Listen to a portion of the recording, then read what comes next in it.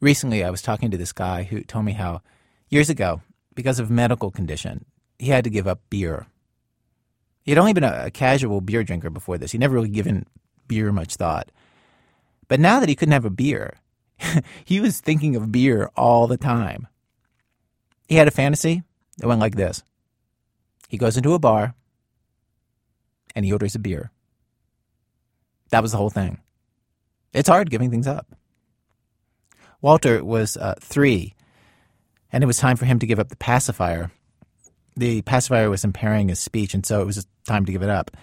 And his mom and dad weaned him from it slowly. First, he could only use the pacifier upstairs. Then, only upstairs in his room. Then, only upstairs in his room in the bed, though enforcement on the whole bed thing was actually kind of spotty. Anyway, finally came the big day. Walter announced he was ready to get rid of the pacifier. And he threw it into the trash himself. And everybody clapped and everybody hugged him. And then they drove to a toy store and they got him some special presents. A toy treehouse, a teddy bear. And that first night, when it was time to sleep, Walter was brave, he was stoic, he went right to bed. And maybe, 5 minutes passed before he was out of the bedroom and downstairs crying. "I'm really sad," he said. His mom and dad asked him if he wanted to play with his new toys for a while, and he tried that, and then went back to bed. More sobbing. An hour passes, 2 hours. It breaks his parents' hearts. Frankly, if they still had the pacifier in the house, they would have caved and given it to him. It was so upsetting, but he had thrown it into the trash at his grandparents' house. It was gone. And that night, for the first time in his life, Walter slept in his parents' bed. It was the only way that he could actually get to sleep. The next night was a little easier, the next a little easier than that. Anyway, after a couple of days, Walter announced this special request that he had for all the grown-ups in his life. Grandmas and grandpas, uncles and aunts, the lady next door. He wanted to hear their stories about when they gave up their pacifiers. I told this to a friend of mine who gave up drinking a decade ago, how this little boy, Walter, wanted to hear these stories, and she said, "Man, that's just like AA." Though the problem for Walter, of course, was that no adult really remembers giving up their own pacifier. It's just too long ago, right?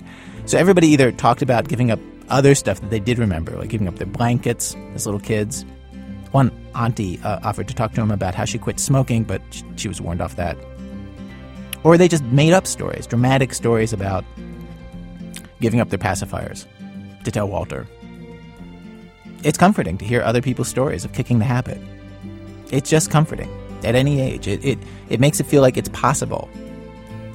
And so, this week, we bring you 4 stories of people giving things up, living without. Some of them voluntarily, some not. From WBEZ Chicago, it's This American Life, distributed by Public Radio International. I'm Ira Glass. Act 1 of our program today, Do You Hear What I Hear?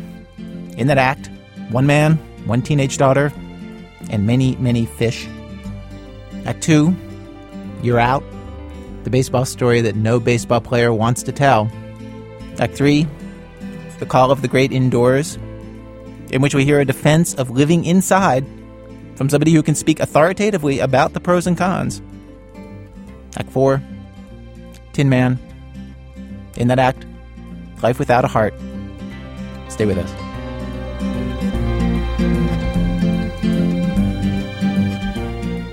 Act 1, Do You Hear What I Hear? This is a story of being forced to give up one thing and then giving up another by choice. Nubar Alexanian put it together with his daughter Abby. I didn't talk about it for a long time because it's so abstract. It's like people can't imagine it. I'm sorry, I'm pronouncing it wrong. My tinnitus, let me see, loud like it is now. But then, I'll be in a restaurant. There's a loud din of people talking and dishes and all that stuff going on in a restaurant. And somebody will ask me, well, how loud is it right now? And I'll often say, it's the loudest thing in the room. And people can't, it's just incomprehensible to people that you could get used to a tone like that in your head all the time. See, I'm talking about it right now, it's really loud.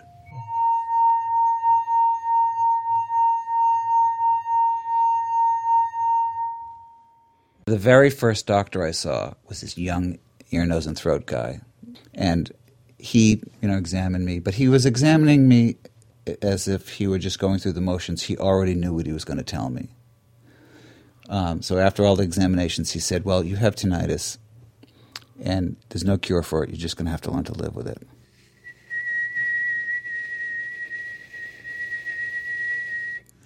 And I thought, well, what are you talking about? I can't learn to live with this. And I went through 10 years of 5 other doctors, going through the high priests in Boston hospitals, to every alternative psychic thing you can possibly imagine. I mean, I don't think there's anything. 4 or 5 different acupuncturists. This one dentist said, well, I'm going to make you a mouth guard. I said, well, I'm sure this will work. It's going to cost $19,000. And I did some muscle body work and some homeopathic remedies. I had my entire jaw realigned by a dentist over like a 2-year period. And then we had things like this guy come in who spread these Petri dishes all over our house. So we had to install all these filtering systems in our house, and fans and air cleaners and dehumidifiers. So I've spent probably over 10 years, $70,000.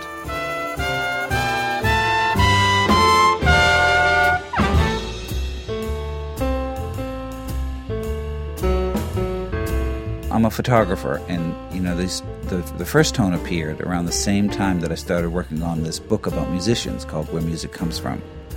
And I traveled around the world with 25 different musicians, and all of a sudden I had to stop. I mean, the First Tone appeared at the beginning of the project, and then the Second Tone came, and the whole thing got so bad that my career just came to a stop. I just couldn't travel. I was completely disabled by these tones. I'm going to try on the piano. I think what I have on my right ear is a D flat. Mm-hmm. And in my left ear, a C 1 octave lower. So wait. The right ear is a D flat. Mm-hmm. In the left ear is a C. The most maddening part of this was when I was with this friend of mine, this jazz musician, and I described it to him. And he threw his head down in his hands on the table. We were having lunch. And I could see in him that he completely understood how maddening it was, because he understood that the D flat was always trying to resolve itself into the C.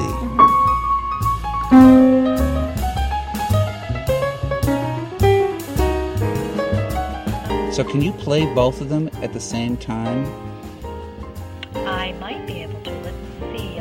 Let me try this for a second.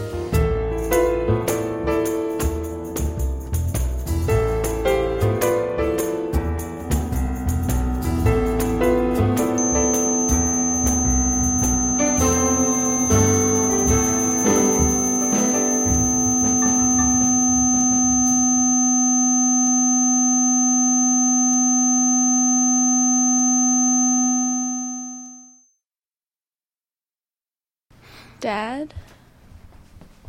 Test. Okay, what were you saying? Well, as we've been doing this piece, I've been thinking I can imagine having a tone in my ear, especially like a pure tone, tones that don't stop like that. So I can not even imagine what it must be like to have it all the time. So what is it about the having the tone? Like you're trapped inside your own head. You're in a room with no doors and no windows and just a speaker of that sound driving you literally up the walls. I swear I would cut my head off or something, or follow Van Gogh's path and cut my ears off. This is an odd thing to say, I think. Mm-hmm. I'm somewhat grateful for the tone. Of course, I don't feel grateful on bad days. But, before you were born, I used to travel constantly on assignment all over the world. And on good days, when I think about it, I think about the tone being a warning that I needed to slow down. And then you were born, and I thought, not only did I need to slow down, but I wanted to slow down. And on bad days, I feel like, oh, okay, I've learned this lesson. I've slowed down. Now the tone can go away. But it doesn't go away.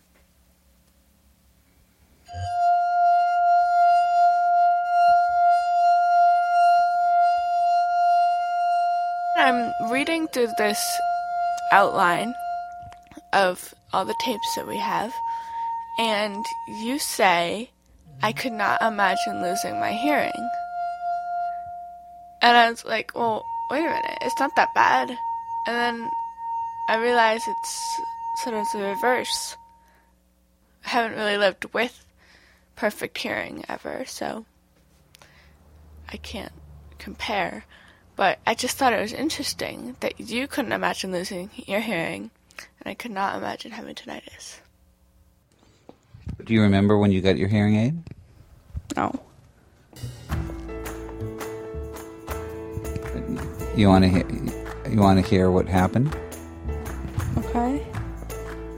I mean, because for Mom and I, it was like a huge event because you'd gone through all the tests, and we discovered that you indeed had a hearing loss, and that they were going to fit you with a hearing aid.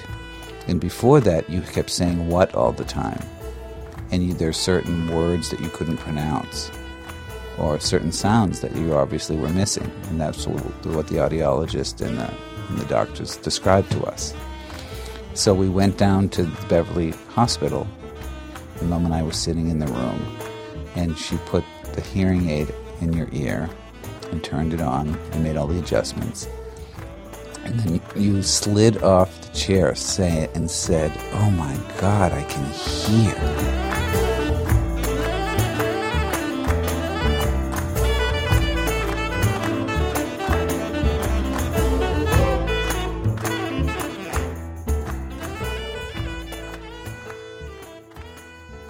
But sometimes I wonder what it would be like to hear everything perfectly. Like, to have that entire sound, every, aspect of someone's voice. Or music. Every note, to hear every single one, would be incredible to me. And I don't know what that would be like. I've never known what that would be like. Let's just talk about, you transcribed my hearing test where you got to actually hear the sound that's in my ear. I can't hear one of the tones that you hear. So you didn't hear the tone in my right ear? No, I couldn't hear the high one. Because I'm missing that in my... That's part of my hearing loss. I'm missing the high frequency, that particular frequency in both my ears. So you can't hear the sound? I can't hear the sound that you hear all the time. At all? At all. That's incredible, don't you think? I know. It's too much of a coincidence.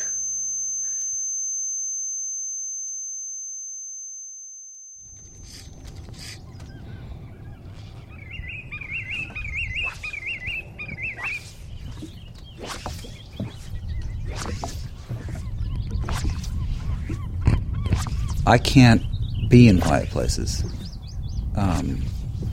It can be really maddening to be in quiet places.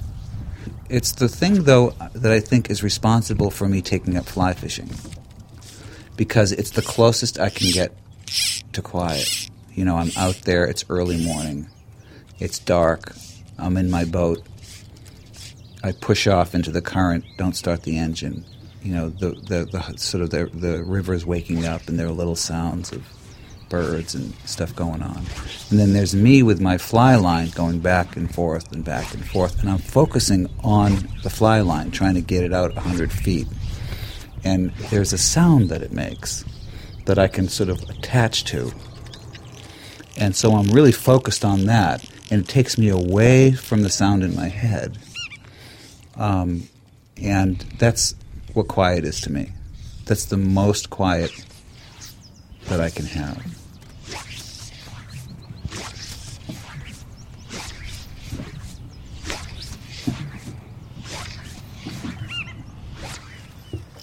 Anything else you want to say about it?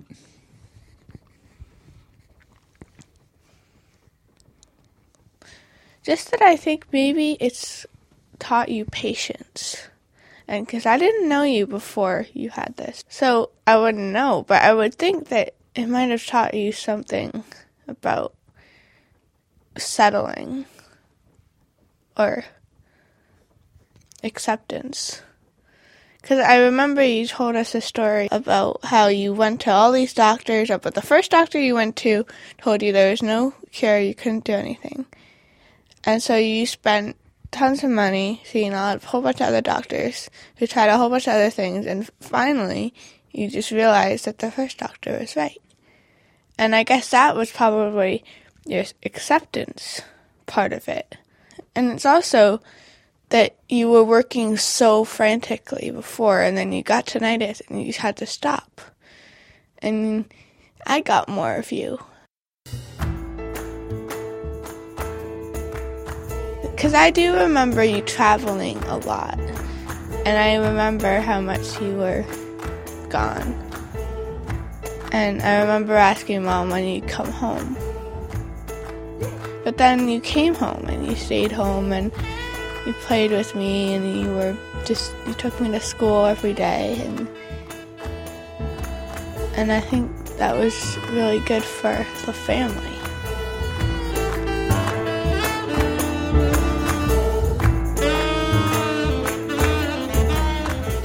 Newborn Abby Alexanian. They put together that story with Jay Allison for the website transom.org. If you want to learn how to put together a radio story, they explain how to do it at transom.org. Their story got funding from the Corporation for Public Broadcasting.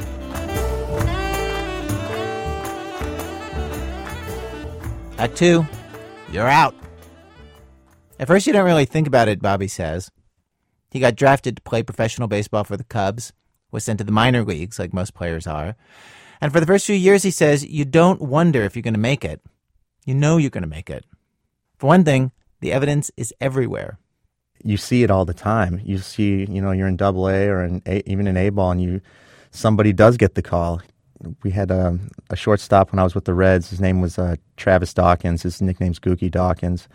And Barry Larkin got hurt in the big leagues, and the phone call came into the manager's office. And all of a sudden, this buzz started taking over the clubhouse, and it was about Gookie. Gookie's going to the show. And I remember him cleaning out his locker, getting ready to get on the next flight to Cincinnati. So he's your buddy, and you're watching him clean out his locker to go. Yeah, and that's happened quite a bit.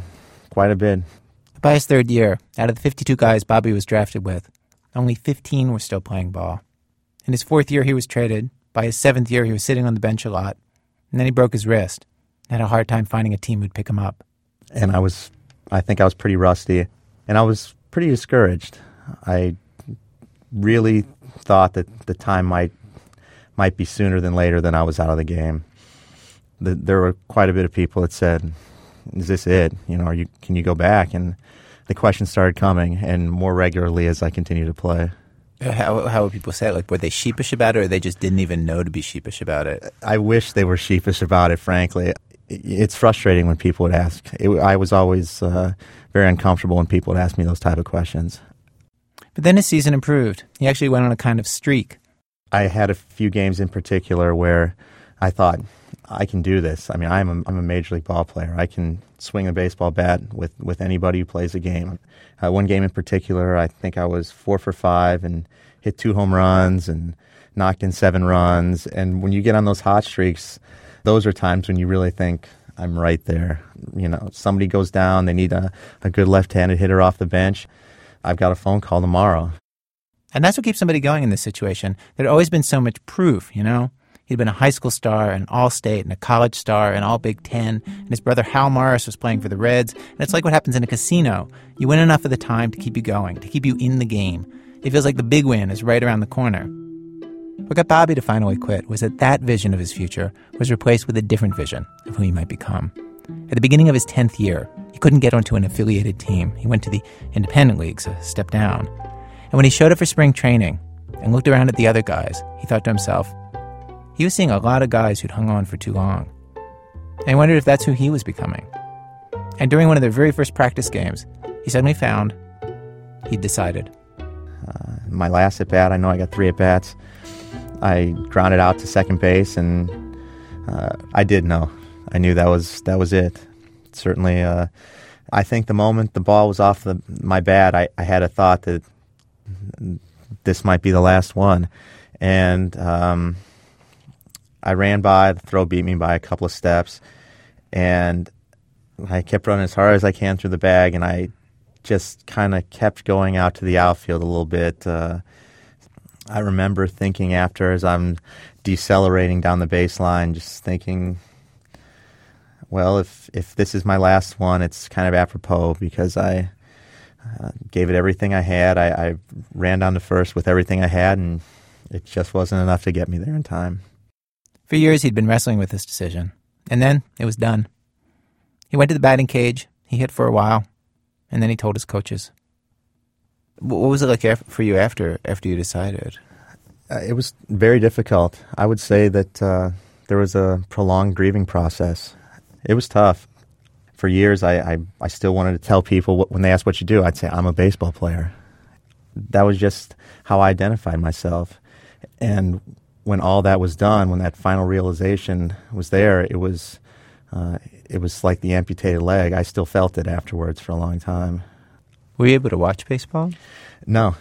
I wouldn't watch any baseball for a good year and a half after I left. I didn't watch any in 2002, and frankly, I don't think I watched any in 2003. I went back, and my dad still liked to watch baseball, and we'd flip the Cubs game on, and after about a half an inning or an inning, I'd see a lot of guys I'd played with or played against, and I stopped to go downstairs and do something else.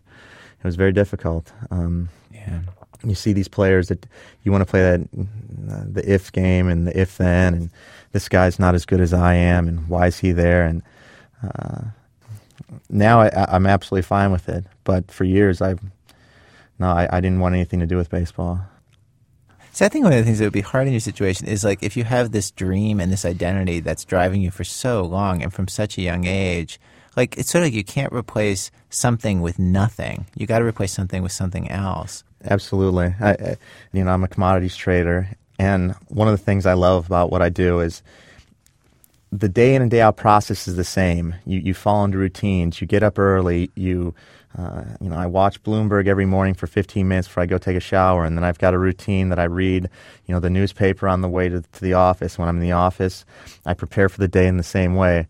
And then it's another highly competitive dog-eat-dog world, and I like that. And so... And also, when you've won, when you've lost. There's a tally at the end of the day. Absolutely. You have your stats. Absolutely. And I just am able to have that same tunnel vision like I did when I played. Guys are always amazed that when I first got into the trading business, I would come in at 2 in the morning when the European markets closed, and I would sometimes trade until 3, 4 in the afternoon. I'd sit down there for 14 straight hours and trade. I love the concentration. I love having to focus and having to be on top of your game every day, because I had to do something like that. I had to do something where there were stakes at hand, and that there was winning and there was losing. Bobby Morris, he and I recorded that interview back in 2005. He spent another few years after that as a full-time commodities trader in Chicago. Then in 2007, he left the city and moved back to his home state of Indiana. He still works as a trader part-time, but a few years ago, Bobby went back to baseball, this time in a new way, working with kids, as a teacher at the White Sox Youth Academy and a coach for competitive travel teams. Focusing on the young players, he says, on helping them improve, watching them improve, helped him remember what he loved about baseball in the first place. He says he's enjoying the game for the first time in years.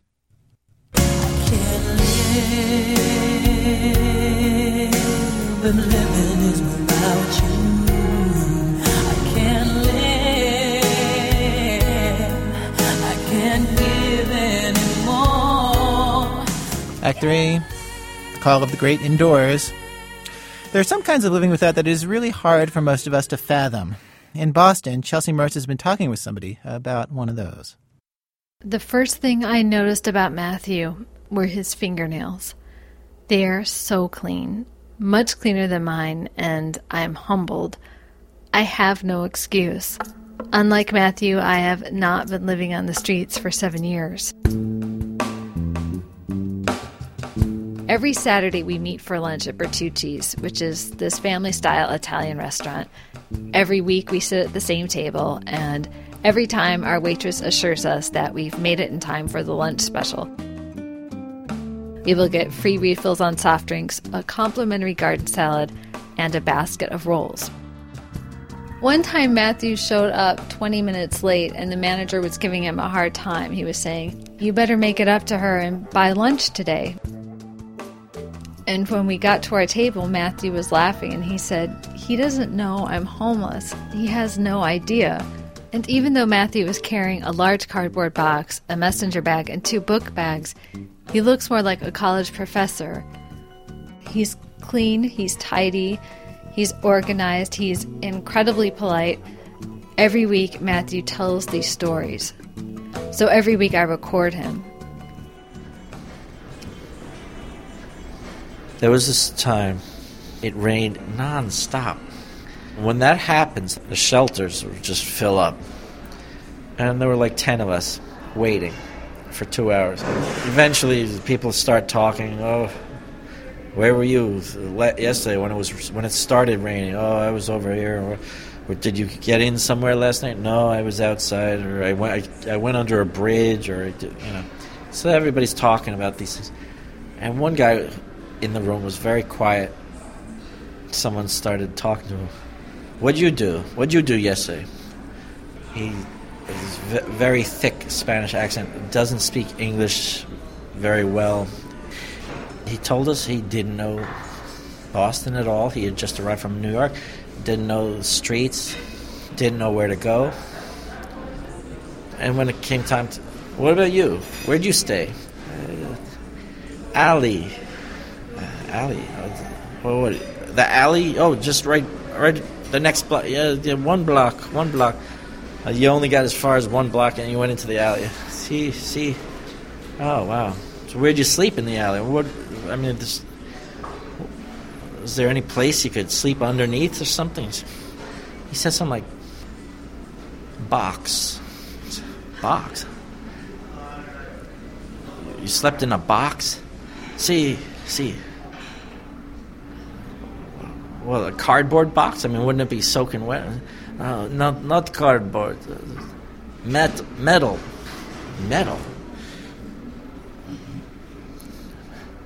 You slept in a metal box? What?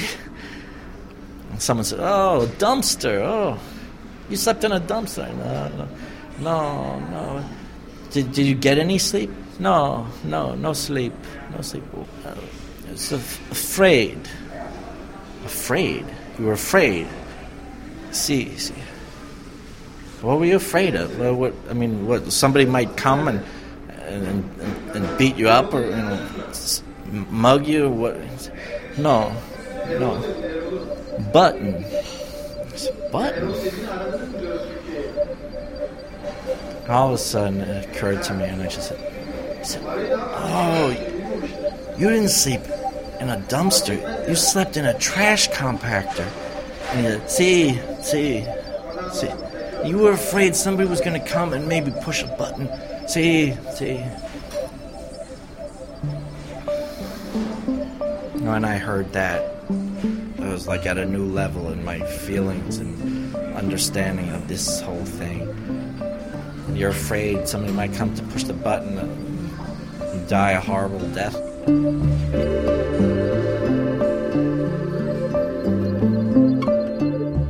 Once or twice a year, he gets to house sit for an old friend. Around Christmas, he got an offer to house sit for more than 2 weeks. I met him for lunch the day that ended, and he was back on the street. I wanted to know what it was for him to have a comfortable place to sleep for a change. Usually, he can't count on any of his regular spots, and sometimes he has to stay up all night in a Kinko's or Dunkin' Donuts. Sleep is such a large part of the whole experience of being homeless. I should say sleeplessness. You never get enough sleep. You're so tired so much of the time. So what was it like your first night indoors? What was it like to sleep?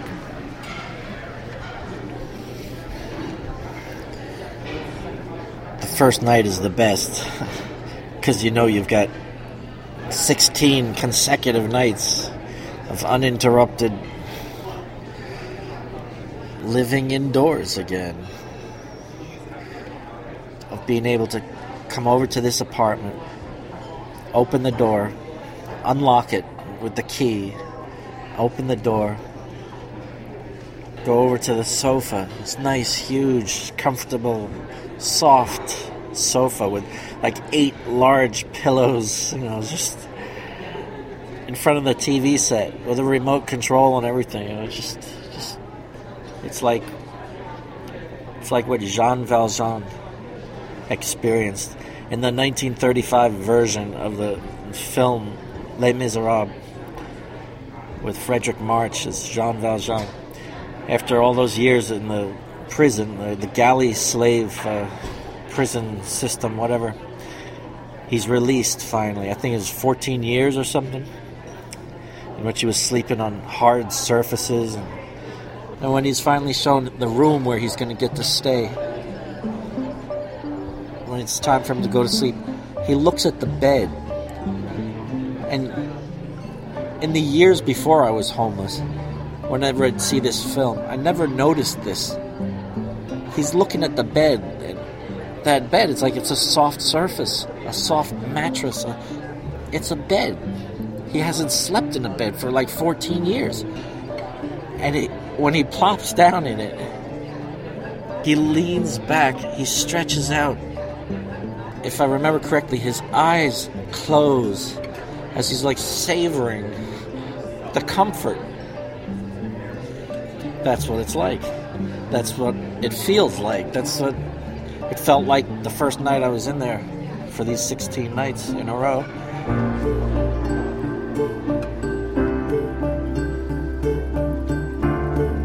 This is an excerpt from a radio project that Chelsea Mertz and Matthew worked on for years. When we first broadcast that story in 2004, Matthew had been on the street for 7 years. He's now gotten off the streets and gives talks around the country about his experience.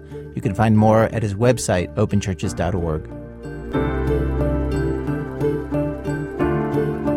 Coming up, which is more dangerous to your health, heart disease or your own family? Answers in a minute from Chicago Public Radio and Public Radio International when our program continues. It's This American Life. I'm Ira Glass. Each week in our program, of course, we choose some theme, bring you a variety of different kinds of stories on that theme. Today's program, 2 weeks into the new year, stories of giving things up, living without, voluntarily or not. We've arrived at Act 4 of our program. Act 4, Tin Man. Sometimes you give up something and you're not sure if it's your own idea or not. As in this next story, a short story by Judy Budnitz, read for us by actor Matt Malloy. "What kind of son are you?" asks Aunt Fran. Aunt Nina says, "Your own flesh and blood." "What your mother wouldn't do for you," Aunt Fran goes on. "She'd do anything for you, anything in the world. And now you won't give just a little back. For shame," says Aunt Nina. The heat is stifling, but she pulls her sweater closer. We're sitting in the hospital waiting room, Aunt Fran and Aunt Nina and I. My mother suffered a heart attack this morning. We're waiting to see her, the aunts and I. The doctor told us her heart won't last much longer. "We can't fix it," the doctors said. "She needs a new one, a transplant." "Well, then give her one," the aunts cried. "It's not that easy," said the doctors. "We need a donor." The doctors went away. The aunts looked at me. "Arnie," Nina said, "what about your heart?" "My heart?" I shouted. "Are you crazy?" That started them both off on what a bad son I was. It's impossible to argue with Nina, especially with Fran to back her up. I sit in the middle. Aunt Fran clutches one arm, Aunt Nina the other. They wept at first, but now they sit grimly. A styrofoam cup of coffee steams next to my foot, but I can't reach for it. The ants don't care. They are amazed that I bought it, amazed that I could even think of coffee at a time like this. Aunt Fran wears a bally sweater and sensible shoes. Her lips are pressed tight. She taps her feet nervously.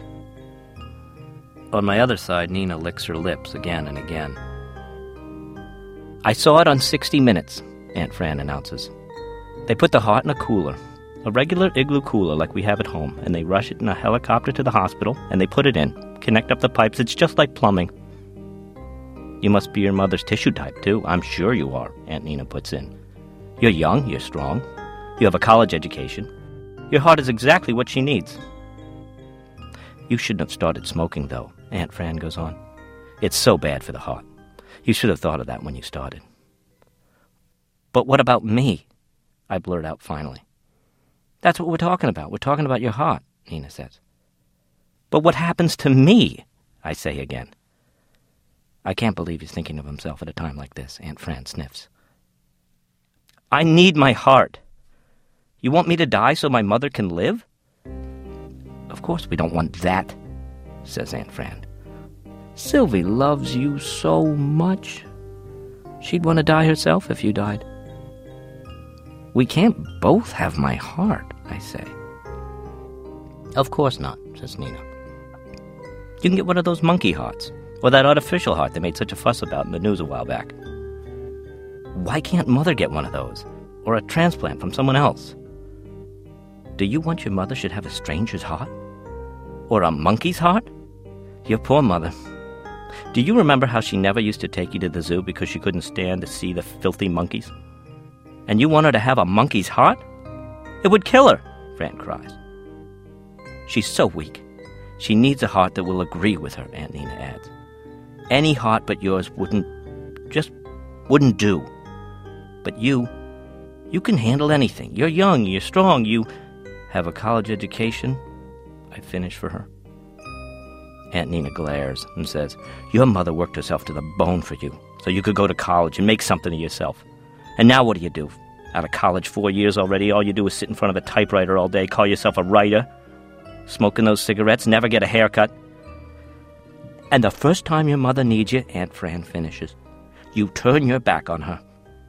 They both tighten their grips on my arm. I do things for Mother all the time, I begin. One of the doctors appears at the end of the hall. As he approaches, my aunts rise, pulling me with them. Is she all right? Demands Fran when he's still 20 feet away. We've found a donor, Nina announces. The doctor greets us. He's a small man, completely bald. The eyes behind thick glasses are sad. He strokes his scalp as he talks, savoring the feel of it. She's all right. She's being monitored, he says.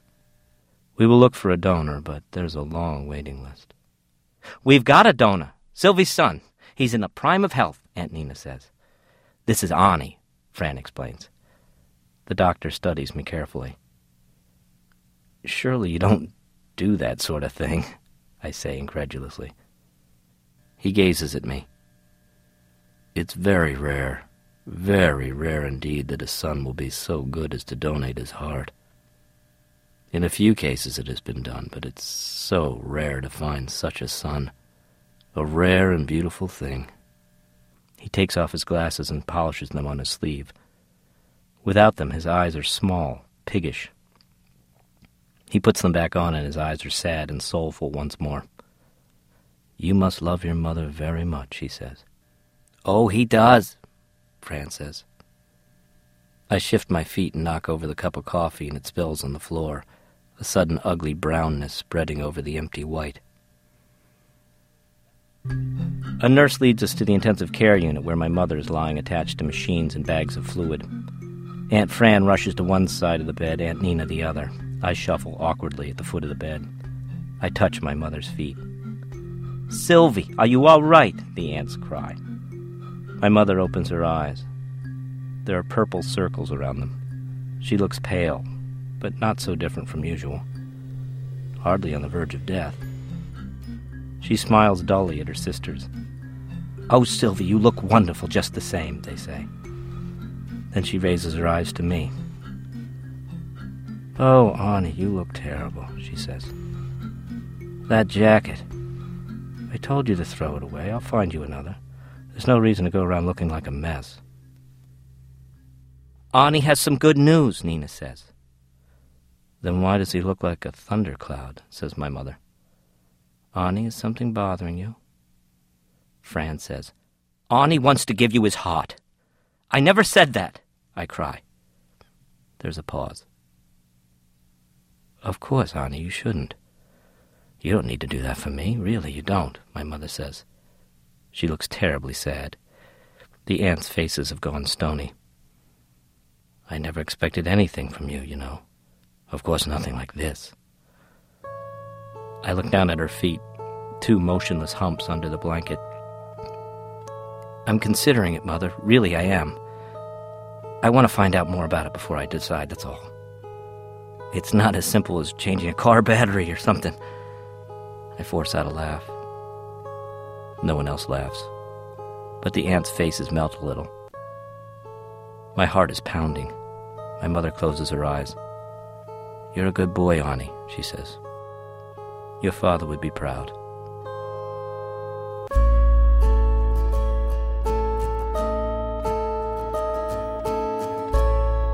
A nurse comes in and tells us that we should let my mother rest for a while. Aunt Fran and Aunt Nina head back to the waiting room. I walk up and down the halls of dull white where patients shuffle in slow motion, wheeling their IVs along beside them. I can feel on the floor the buzzing vibration of motors churning away somewhere in the heart of the building. I take the elevator and wander until I find a payphone. I call up Mandy. She picks up on the first ring. "Hi," she says. "Where have you been?" "My mother had a heart attack this morning," I say. "I'm at the hospital." "Oh, I knew this would happen," Mandy says. "I burned my hand on the radiator this morning, and right away I thought, uh-oh, an omen. Something bad's going to happen." "How old's your mother?" 57, I say. "Oh, that's young for a heart attack. And she wasn't fat or anything. I feel like it's my fault. I should have warned you or something." Finally, I ask her to come to the hospital, and she says all right and hangs up. I don't need to tell her where to go. Mandy never gets lost. She never has to wait in line. Strangers on the street talk to her. Jobs fall in her lap. She's nice-looking, freckles on her nose, good straight teeth. She keeps telling me that my signs indicate my life will be on a big upswing soon, and that I'm just in a transition period right now. I hope she's right. I finally reach the lobby, and just as I do, Mandy comes bursting in the doors, beaming at me. She doesn't smile, she beams. "I knew I'd find you," she says. "How's your mother? Have you seen her? Her breath in my face is like pine trees and toothpaste." "Yeah, she's all right for now. Come on, let's go outside for a minute. I want to ask you something." Outside, the afternoon is darkening to early evening. We wander in the parking lot among the cars, talking softly like we're afraid we'll wake them. It's cold. I keep looking back to see if anyone's following us. "They say my mother's heart is bad," I tell Mandy. "She needs a new one. They want me to donate my heart. What do you think of that?" Mandy stops, her eyes and mouth open. Wind whips her frizzy hair around her face. She looks shocked. I breathe a sigh of relief. At last, someone who can see reason. But then she says, "Oh, Arnie, how wonderful. Can they really do that? That's so wonderful. Congratulations." "You mean you think I should do it?" "Isn't technology incredible?" Mandy says. "These days doctors can do anything. Now you can share yourself, really give yourself to someone in ways you never even thought were possible before. Your mother must be thrilled." "But it's crazy," I say. She takes my hand in hers and looks up into my eyes. "Frankly, Arnie, I didn't think you had it in you. I'm really impressed, really I am." "Mandy, I thought you could be realistic about this. What about me? Do you want me dead? What am I supposed to do without a heart?" "Oh, I'm sure they could fix you up.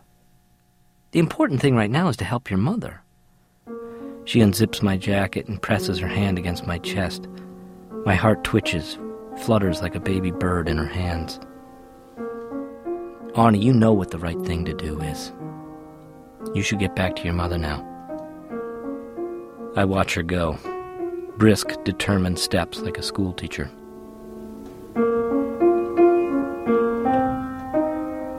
I find my way back to the waiting room. Someone has mopped up the coffee.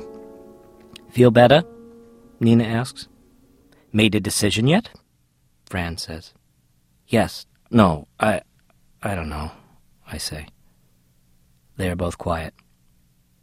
Fran turns to me. Arnie, think about this. The heart's a little thing, really. Less than a pound. It's just a muscle. You've got muscles all over the place. Can't you spare one? She looks earnestly into my face. Can't you spare a little bit of flesh? And then they are crying. Both of them. Drops sliding down the wrinkles in their faces. Later we go visit my mother again. She looks worse. But perhaps it's the fluorescent lights. I stand again at the foot of her bed. I can see the veins and tendons on her neck, so delicate, so close to the surface you could snip them with scissors. Arnie, she says softly, you should go home and get some sleep. And shave, you look terrible. So tired. Go. I'll be here tomorrow. I'm not going anywhere. I drive home in the dark. I go up to my apartment and turn on the lights. I want to call Mandy. Then I realize I don't want to call her at all. Usually my mother calls in the evening and tells me about TV programs and weather changes. I turn off the lights and sit in the dark. I look at the ceiling at the smoke detector. It has a blue light that pulses with a regular beat, like the blip on a cardiograph.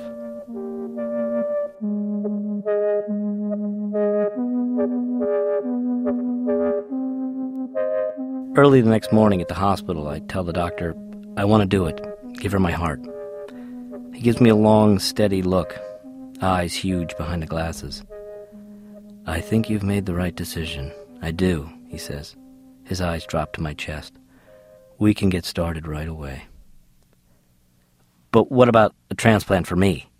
I say. Don't you need to arrange that first? Oh, we'll take care of that when the time comes. I want to get your heart into your mother right away before I change my mind, I say. He hardly hears. He's already deep in his plans. He claps me on the back. Have you told your mother yet? Well, go tell her. Then we'll get your chest shaved and get started.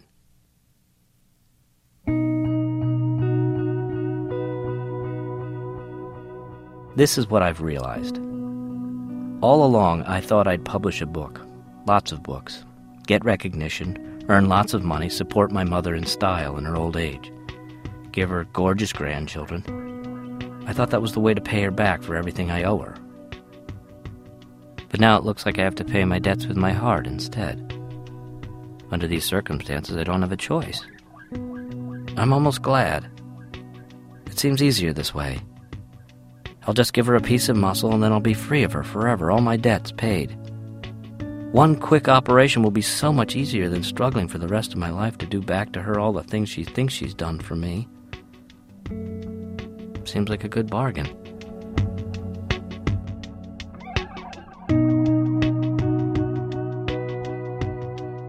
When I tell my mother the news, she cries a little and smiles and says, "Oh, I didn't expect it. Oh, not for a minute. I wouldn't expect such a sacrifice from you, Arnie. I wouldn't dare to even mention such a thing. It's more than any mother could expect of her son. I'm so proud of you. I guess I did a good job of raising you after all. You've turned into such a fine, good person. I worried that I may have made mistakes when I was bringing you up, but now I know I didn't." On and on she goes. And the aunts, they cry, clutch my arms, not so tight as before. And they say they doubted me, but they never will again. What a good son, they keep saying. Looking at them now, they seem smaller than they did before. Shriveled. I call Mandy, and she dashes over to the hospital. She kisses all over my face with her cherry-flavored chapstick. She hugs me and presses her ear against my chest. She tells me she knew I'd do the right thing. I'm feeling pretty good now. I light up a cigarette. She takes it away from me and mashes it beneath her heel. "That belongs to your mother now," she says. They all give me flowers. I feel like a hero. I kiss my mother's cheek. I hop on a stretcher. They wheel me out. They sedate me slightly, strip me, shave me. And then they put the mask on and knock me out good. It's like I'm falling down a deep well, and the circle of daylight above me grows smaller and smaller and smaller, until it is a tiny white bird swooping and fluttering against a vast night sky.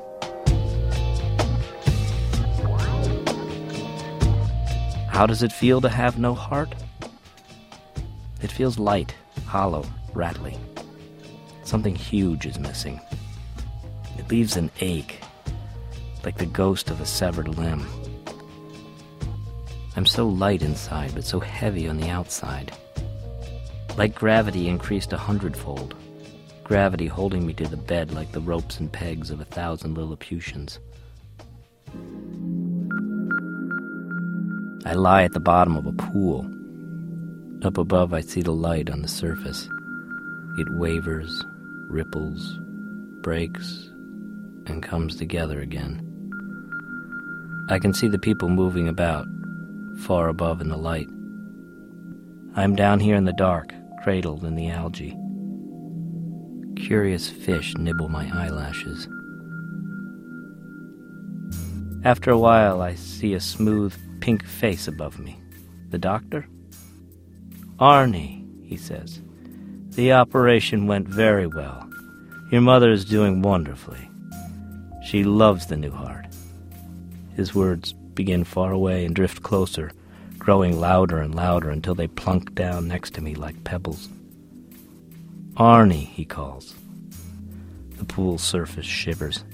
His face balloons, shrinks to a dot, then unfolds itself. "Arnie, about you. We're having a little trouble. There's a shortage of spare hearts in the country right now.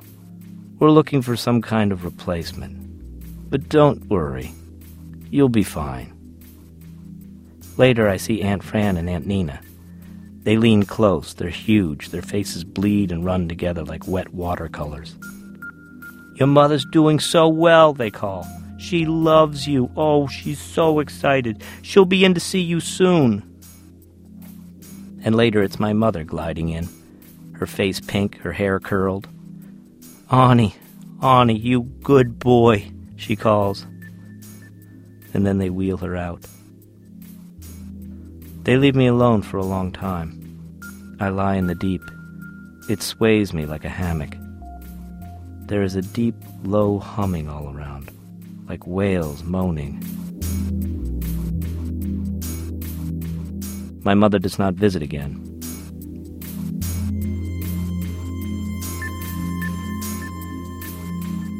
Alone in the dark, no footsteps, no click of the light switch. Then a doctor looms above me.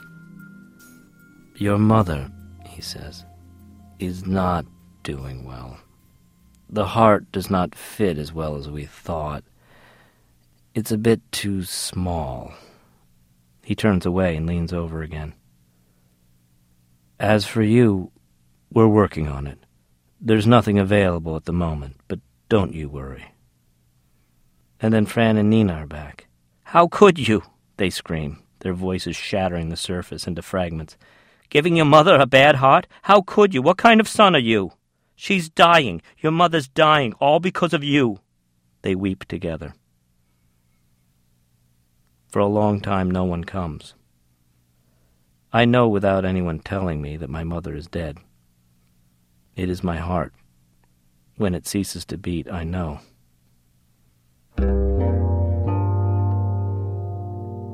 The doctor comes to tell me how sorry he is.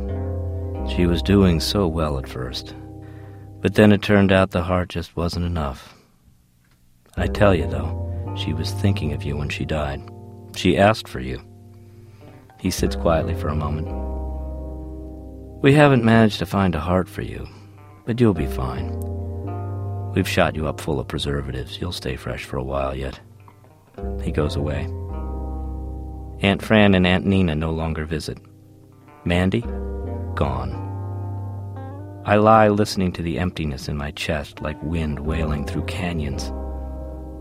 These days the doctor comes in often to chat with me. One day he tells me a story. You know, when your mother died, we managed to save your heart. It was still healthy. We thought about giving it back to you, but there was this little girl here, about 8 years old. She needed a new heart, too. Cute little blonde girl. One time a basketball star came in here to visit, and there were TV cameras and photographers and everything. She was in the papers a lot. Kids were always sending her cards. Anyway, we decided to give her your heart. She's only a kid, after all. She's got her whole life ahead of her. Why should we deny her that? I'm sure your mother would have wanted it that way. She was such a caring, selfless woman. I'm sure deep down you want her to have it too, don't you? Of course I do.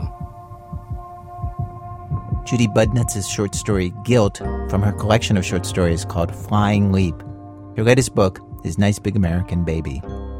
Her story was read by actor Matt Malloy, who is in way too many movies to name here, but is available for your casting needs. All of me, why not take all of me? Chelsea Mertz's story with Matthew came to us with help from Jay Allison and the Cape and Island NPR stations, with support from the Corporation for Public Broadcasting. Special thanks today to Jeannie and Martin and Walter and the Nini, and to Larry Getlin and Carissa Craven. Our website, where you can hear any of our programs for absolutely free, thisamericanlife.org. WBEZ Management Oversight for our show by our boss, Mr. Torey Malatia. Our message to him today: we've shot you up full of preservatives. You'll stay fresh for a while yet. I'm Ira Glass, back next week with more stories of This American Life. Your goodbye left me with eyes that cry. How can I ever make it without you? PRI, Public Radio International.